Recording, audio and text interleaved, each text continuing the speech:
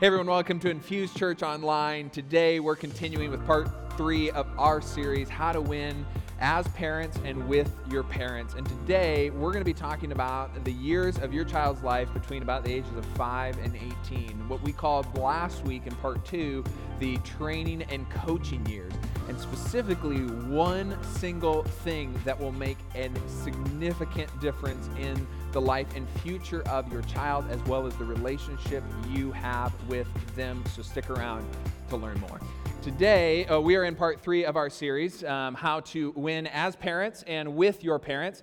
And last week, if you were here, and if you're not here, that is totally okay. We'll try to catch you up as best as we can. I introduced this graphic, and I don't know, like I said last week, if it's necessarily scientific, but I think most of you, at least experientially, will say this is fairly true to form, give or take, that there are parenting phases. And the reason that there's parenting phases is because you cannot treat your 2-year-old like you treat your 14-year-old. Otherwise, you will have a very rebellious teen on your hand. But we change our parenting styles as we kind of continue down this linear line of growth. 2 to 5, we call that the discipline years, then the training, coaching, and then sometime after 18, we begin to transition into those friendship years, or as we said last week, kind of the golden years of parenting. Now, last week, we talked a lot about this stage right here, this discipline stage. And it's not just limited to this 2 to 5 range. We said it kind of goes in, but to the rest of the years, it just looks a little different in those years. But we said last week, if you remember, that we have the opportunity to not look at discipline as a burden that we carry, like, oh my gosh, they did it again. I got to discipline literally every day. Feels like all I do is discipline. But that we could look at discipline as an opportunity to invest in the future generation, to invest in our kids, to teach them, help them work through values and issues that they have come up in life. And more importantly, discipline could be tied directly to this idea of restoring the relationship and bringing love back into the relationship. Because so often, when you feel like you require some level of discipline, some degree of a relationship has been broken or compromised. And so if we took a page out of some examples that I gave you last week of parenting or poor parenting, we could realize that, hey, we have an opportunity here to say, listen, especially dads, like maybe you have a teenager, okay, or something like that, and your teenager, your son, for example, does not honor their mother, okay? And dads, you have an opportunity in that moment to stop, think, and work through a punishment or a consequence, I think is maybe a better word, for your son to go through to reconcile their relationship with their mother, to restore the relationship. Like you could require your teenager to take their mom out on a date and have a nice date night and pay for it all and all that stuff and apologize and explain what was going through their mind and reconcile that relationship. Or mom, as you're sitting there and you're trying to manage siblings getting into fights and hurting each other's feelings and all that, you have the opportunity to stop and think, right? You don't have to put that consequence out right off the bat. You could just stop, think, take 24 hours, 48 hours, because let's be honest, that's how life works. It's not like you mess up at work and just instantly your boss hands down a punishment, right? It takes time. That's how life works. And so reflecting life experience a little bit better in our discipline, and then saying this is how you're going to restore the relationship with your sibling, to which your kids will say, I don't wanna, right? Because no sibling wants to repair the relationship with their sibling because they hate their sibling. But the reality is, in the long term, they will be so grateful that you made them do that, because they will enter into adulthood having a really good sense of how to restore broken relationships than I think we tend to do today, which is to avoid them. Because the punishment that you and I grew up with was something along the lines of, I'm going to take this away, or I'm going to restrict this from you. But that's not really how life works, because if you break a relationship, the only way to get it back is not to go to timeout, it's to restore it. And so that's what we talked about last year. And then I just was thinking about it, and we were having some conversations this week with some folks, and I realized that what I also should have included last week is the role of parents in modeling this. And that's obviously something that we'd all sit there and say, yeah, parents should really model this. But that means, parents, when you get done with that kids event or whatever that is, you cannot get in the car and then badmouth somebody else because somebody else hurt you. You have to model for your kids, or if you're married or together, you have to model for your kids restoring the relationship because they are watching you. So if you missed any of that, you can go on our app and watch it, or go on our website and catch back up with last week's, but that's a brief recap. Now today, we're going to move from the discipline stage, and we're going to cover 6 to 18, these training and coaching years. And if you remember last week, I did intro this by saying it's kind of like sports. Really, it is. In the sense that in the training years, the 6 to 11, and these are not hard cutoffs. It's not like you get to the 6th birthday, right, and you say, happy birthday, you're in the training years, let's get going, okay? There's some, it's gray area, okay? But the training years where you kind of take on the role of a coach in a way, but you're not there yet because you're on the field, you're in the practices, and you're working with them one-on-one. You're right there with them as they work through things. You show them how to do it, and you protect them if they do something wrong and help them through that. Kind of like training wheels on a bike. They're still riding the bike, but you're helping so that they don't get into deep trouble in that process of learning how to ride a bike. And then you move on to the coaching years. In the coaching years, you step off of the field, and now you're on the sidelines so that you let life and the consequences of life kind of take their toll, and they get dinged up a little bit, but it's not like you're not there. It's not like you're not watching. It's not like you can't call a timeout, pull them to the side, and have a little pep talk, right? It just means that your role looks a little different now because you parent differently. Now, even though I'm going to tackle this today, and maybe a shock to you that we don't have time to cover all the years and everything you should do between 6 to 18.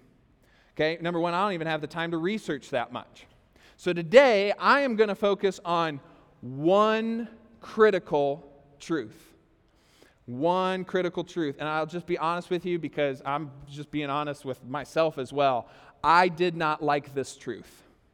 This truth makes me uncomfortable, and I'm only 16 months into this thing of parenting, okay?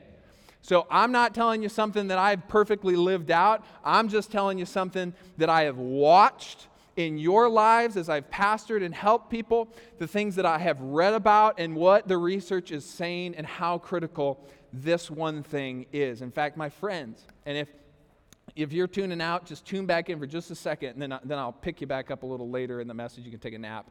But this is the first thing, okay?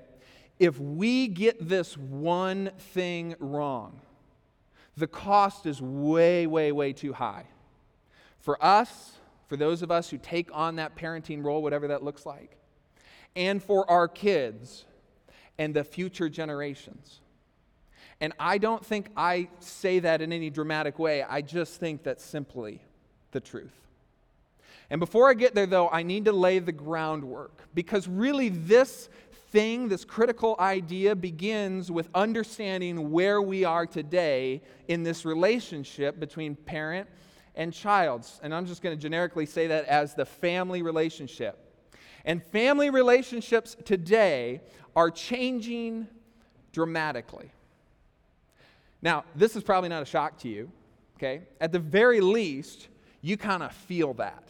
You feel like something's different. That parenting looked a lot different than it did even, 10, 30, 40 years ago, depending on where you are in your life. You just feel that it's different. And you know that there's obvious differences. For one, like we connect differently, right? The internet has changed so much of what we do. Information availability has changed so much of how we interact and how we set boundaries and what temptations and challenges come into our kids in our lives. That looks different for sure. But I think that feeling that we have that things are changing, when we take kind of the facts and we put them before us, we realize, wow, things aren't just changing, they're changing dramatically. And if we're not aware of that and we don't realize the consequences of that, we are going to set ourselves up, and I think a little bit of our kids, to fail. Now, back in the day, and specifically like thousands of years ago and you can read all about this. There's a book out there. It's called Sapiens.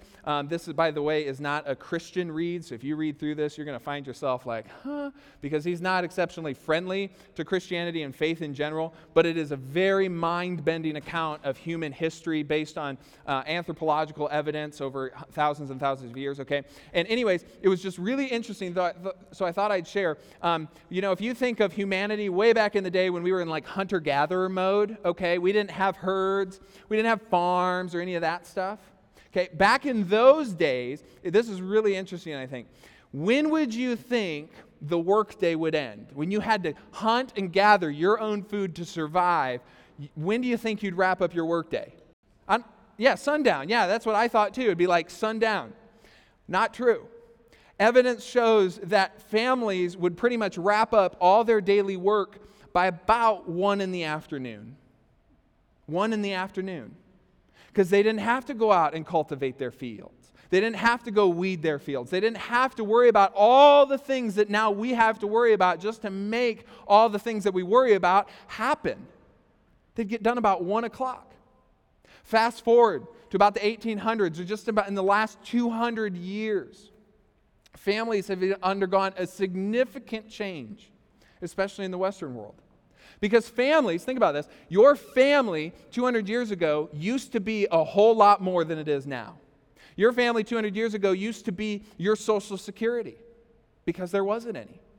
So if you got hurt, you couldn't work, your family would take care of you. They used to be your health care. If you got sick, they'd take care of you. Their retirement system, they were your future. Your kids were literally your future. Some of you parents, that'd freak you out a little bit, like your retirement depends on your kids. Holy cow, okay? They were your general contractor. They were your construction company. If you wanted to build a house or add on to their house because you all lived under one roof, they helped you. If you wanted to get the latest news, you wouldn't call someone up on the phone or dial up the internet, okay? They were your internet, okay?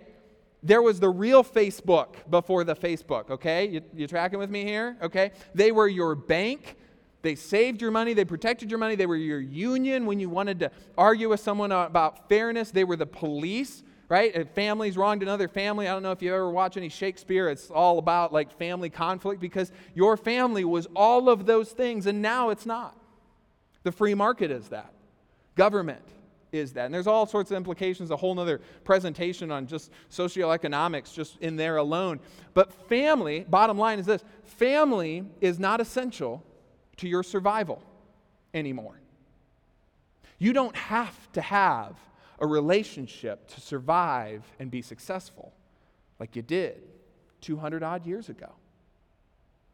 Now, you'd hope, right, that because we don't have to worry less about all those things anymore and survival and all that stuff, that we would just take all that extra free time and just spend quality time together, little chutes and ladders, little movie night, just talk it out together, right? That's what we do with all this free time we now have, right? No. And here's where it starts to get really relevant, and maybe for some of us a little uncomfortable, because we have gotten to a place where we have lost 10 to 20 hours of family time a week in just the last 40 years alone, or about 3 hours a day. 40 years ago, you used to spend 3 more hours about a day with your family than you do now. Why? You already know this a little bit, don't you? Because we're filling it up. We're filling it up with stuff and things and events and exercises and all this stuff. And we have less time together, which means less relational investment. And then in this book, Strong Daughters, Strong Fathers, which honestly everybody should read. I'm just reading it because I have a daughter. But in here, she shows about this research that's been done, how kids are beginning, this is just frightening to me, kids are beginning to struggle with humility, with compassion and kindness, and love like never before.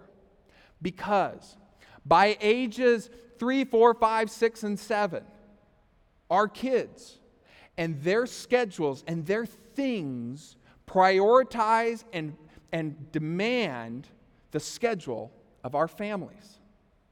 And they may not consciously realize this, but subconsciously what kids are beginning to realize is, I am the center.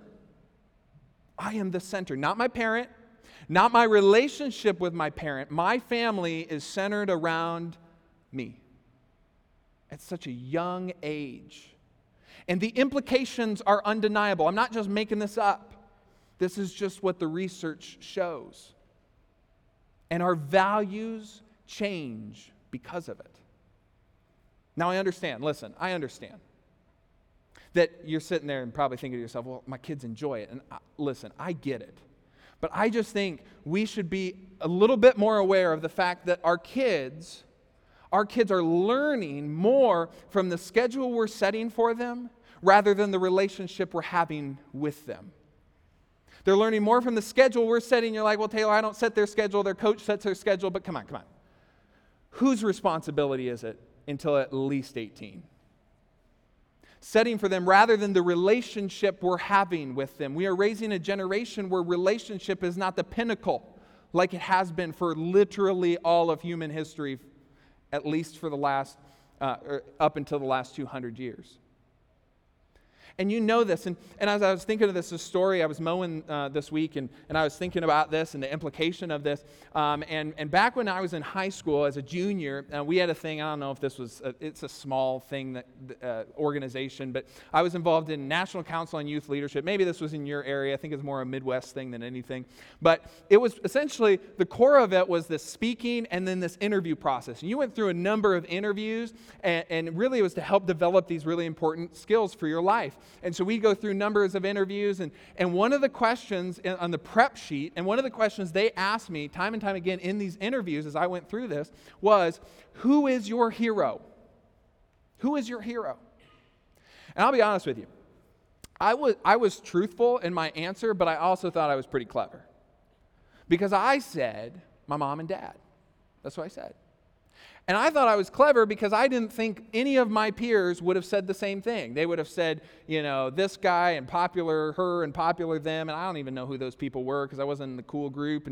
But I thought, I'm just going to say my parents, and they're just going to like melt inside. They're going to be like, oh, he's such a wonderful candidate and all this stuff. That's what I thought. Then I got invited back when I was in college to interview and to be on the board. And so I went through about 35 of these interviews, and the same question was asked.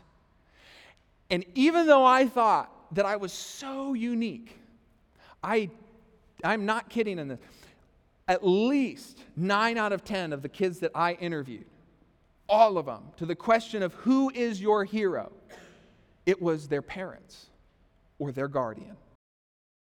It was their parents or their guardians, not their teammates, not their coaches, not that friendly person who was always encouraging them and cheering them on the side. It was their parents. Who ultimately sets the schedule? Parents. Who is ultimately the hero for our kids? Parents. There's a disconnect. And this is so important when it comes to this phase between training and coaching, that phase, if you go to the next slide, right here. This stage, this is where this matters the most. And we have to acknowledge that we are clearly raising experience-rich, yet relationally poor kids. Experience-rich, yet relationally poor kids. And I'm not ragging on Experience Rich, please. My dad is watching this series. At least he told me this week that he was watching this series. I'm not lying to you, okay? I was raised in an Experience Rich household. And I tell you, I can draw a complete line between my desire to learn, grow, to improve, to be better every single day to the experiences I had and the exposures that I had over my childhood. However, I am saying that this matters more than that. And if you're still not convinced, then I want to give you this one critical thing, reality check, for those of us who have ever had influence into a child's life. Ever had influence into a child's life. Here it is. When it matters most, the quality of your relationship with your kids will determine the weight of your influence. When you want to have influence in your kids' future, through 6 through 18 and beyond, if you want to address a safety issue, a growth issue, a future decision issue with them, influence is everything. And there will come a time in your kids' life where you will, because you love them, because you care for them, because you have invested so much as their parent or guardian or influencer, you will want to pull into that bucket of influence and put it out there and convince them that your perspective is right. But I'm worried without relationship or quality of a relationship, you won't have any of this when your kids need it the most.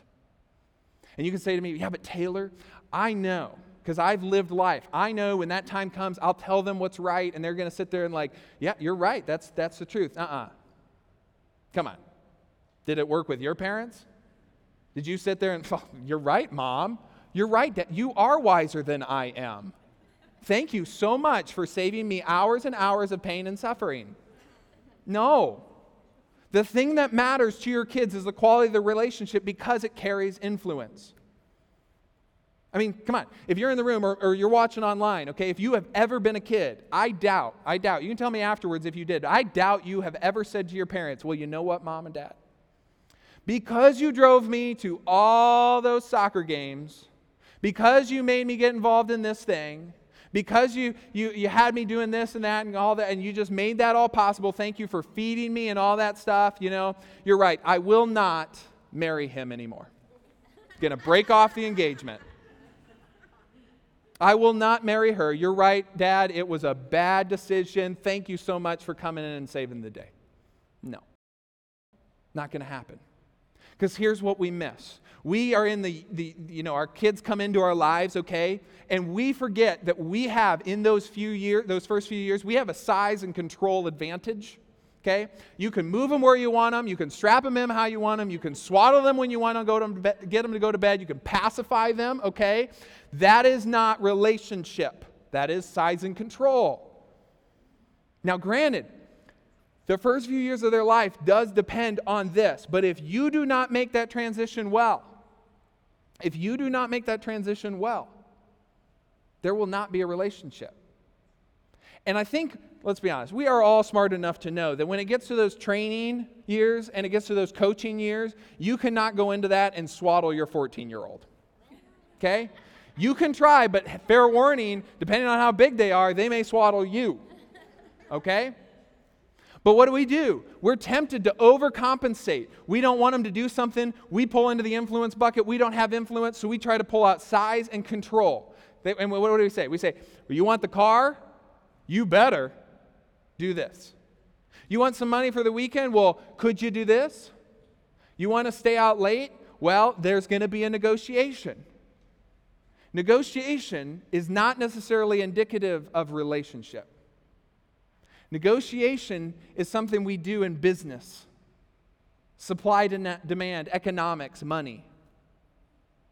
Not so much in parenting. And what size and control will do is if you keep that going through training and coaching and friendship years, it will introduce bitterness and it will build an emotional barrier between you and your kids. And when it matters the most, the quality of your relationship with your kids will be determined by the weight of your influence. When they don't need your car anymore, or your money anymore, or they think even though they really do, they don't, you can kiss influence goodbye. You can bribe them as an adult. You can say, well, I got this really nice gift for the grandkids. You can guilt them. You can say, well, we just never get to see you anymore. And we really love you and we miss you and don't know where you've been. But you know this, come on, because you were all kids one day. You're not thinking, gosh, I really want to spend time with my mom and dad. What are you thinking in that moment when you're feeling guilted and bribed and all that stuff? You're thinking, how can I gracefully and respectfully manage my parents? That's not relationship. It's not relationship. And I'll be really honest with you. And this just hit me as I was processing through last night.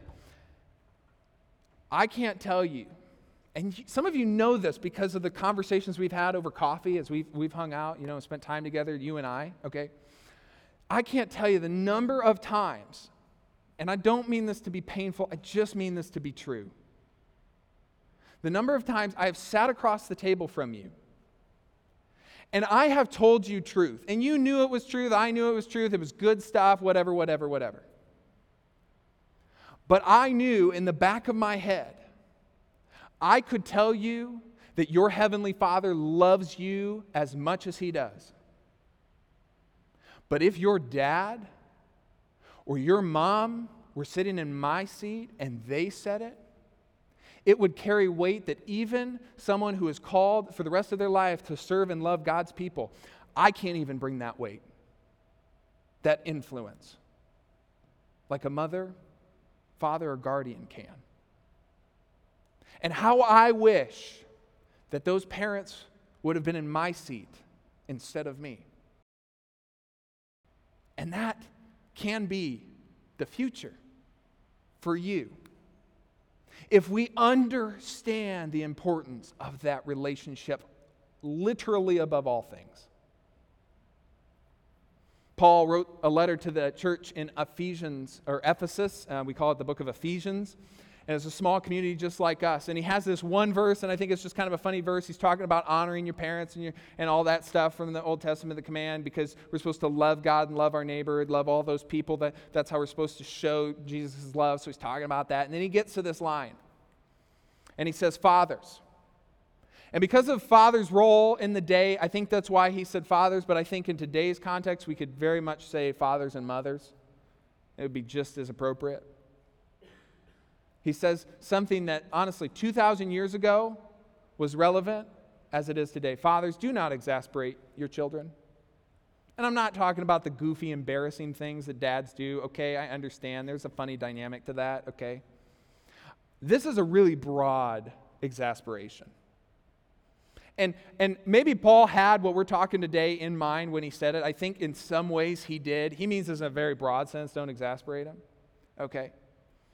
But what he's trying to get at is, mom, dad, parents, if you exasperate your kids, if you fail to have an authentic, meaningful, quality, fun relationship, chances are what you're replacing that with is a small or great degree of exasperation in your children.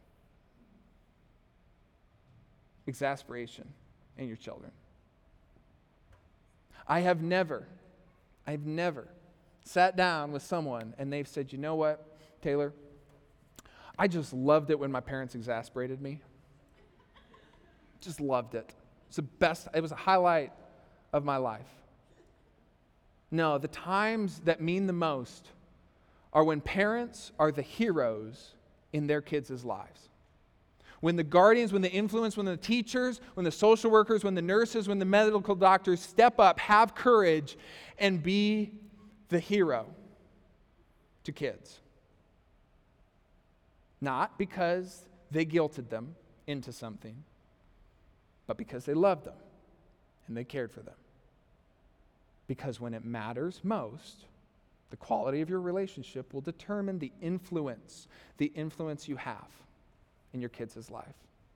I'm not here to make you feel bad. Okay, trust me, because again, this is the thing that freaks me out the most, is how is this going to look into my future? I'm just bringing to your attention and my attention something that, listen, we know. This is true and convicting, but you know that this is important. Not here to make you feel bad, just to bring this to your attention.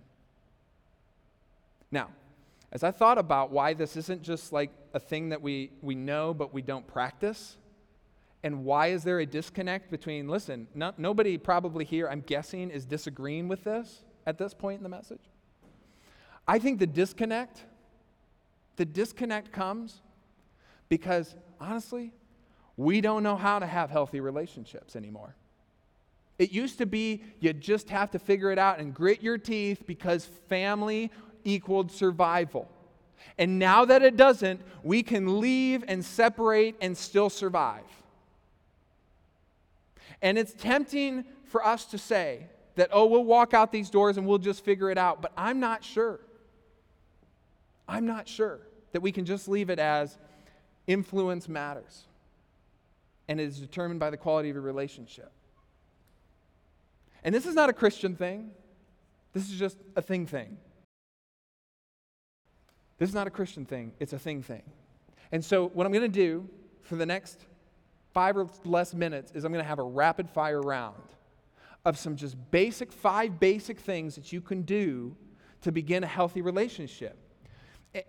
Yeah, we'll just get started, okay? Because for the sake of time. All right, here we go. Okay, this is really oddly specific, but I hear me out.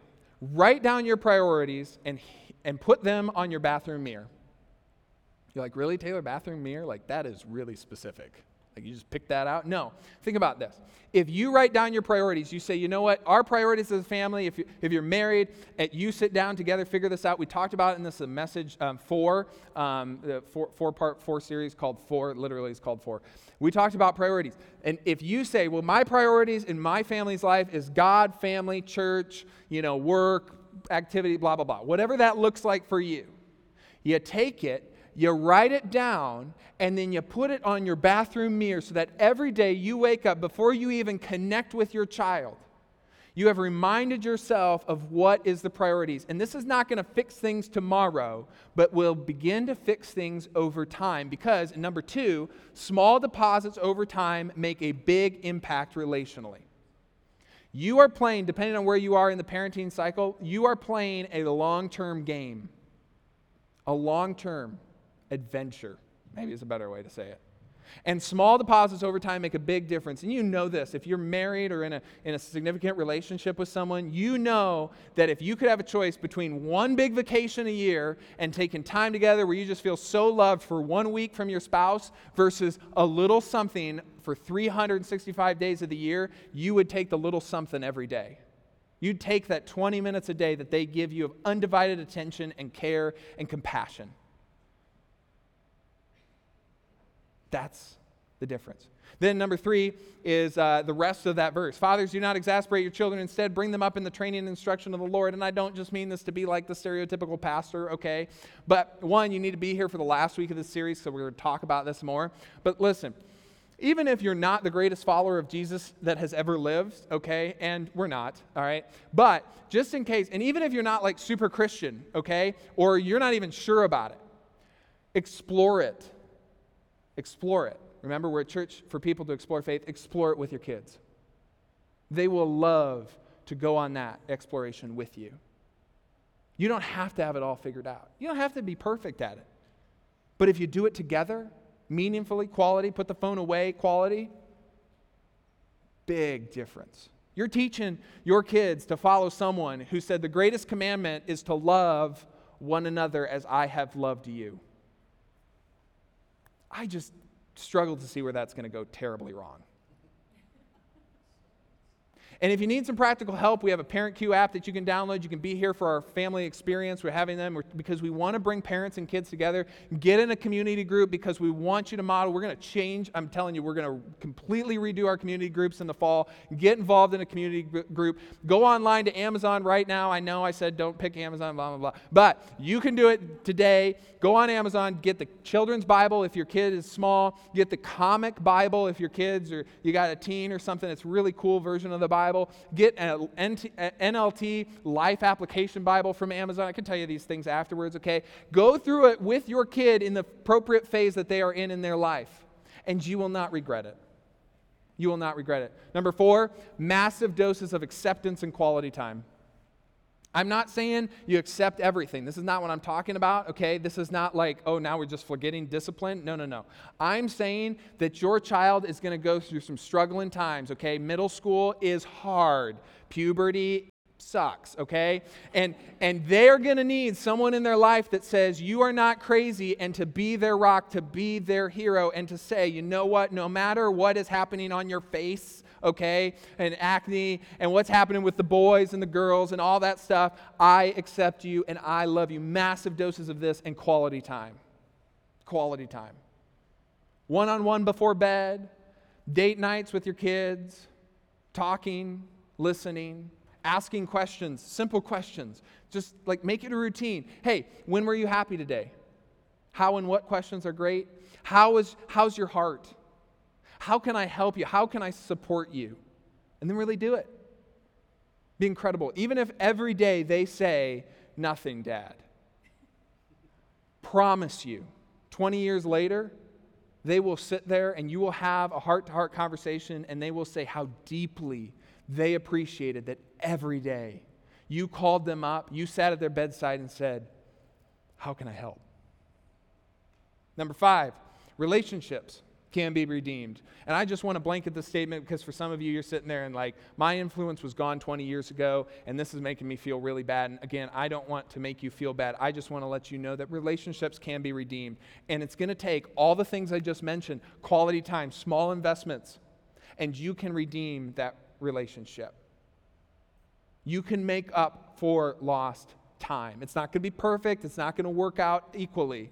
But you can redeem it if you're persistent, if you say, I'm going to be the hero, even though it may take years of them pushing back at me, pushing back at me, pushing back at me. I'm just going to love them, serve them, care for them. And you won't regret it. Let's be honest. When it matters the most, when it matters the most, the quality of your relationship with your kids will determine the weight of your influence. My friends, what if I could promise you that in 20 years, if you have kids, that you will have a seat at the influence table in their life? You may be 70, 80 years old, and you can look at your 50 or 60-year-old kids, and you will still have influence. Is there much more important things than that? To be able, in the moments when they need you the most, you can bring influence to the table. And if you're not a parent, let's put this in real generic sense. How much would you like to be in the seat of influence in the lives of the people you care about most? Pretty easy answer. That way, parents, we don't have to sit there and say, well, I hope they come home. I'm tempted to use guilt. You don't have to. Because they'll want to come home. They'll want to get in the car and be there for holidays. They'll want to invite you to spend time with your grandchildren. They'll want to have a relationship. And you will look back at the end of your life and be very grateful that you took this and you applied it. And above all experiences that you can give your kids, you would give them a fantastic relationship with their parents. Let me pray for you. We'll sing a song and get you out of here. Heavenly Father, Lord, this is definitely one of those things that is so easy, but this is a long haul challenge, a long haul adventure.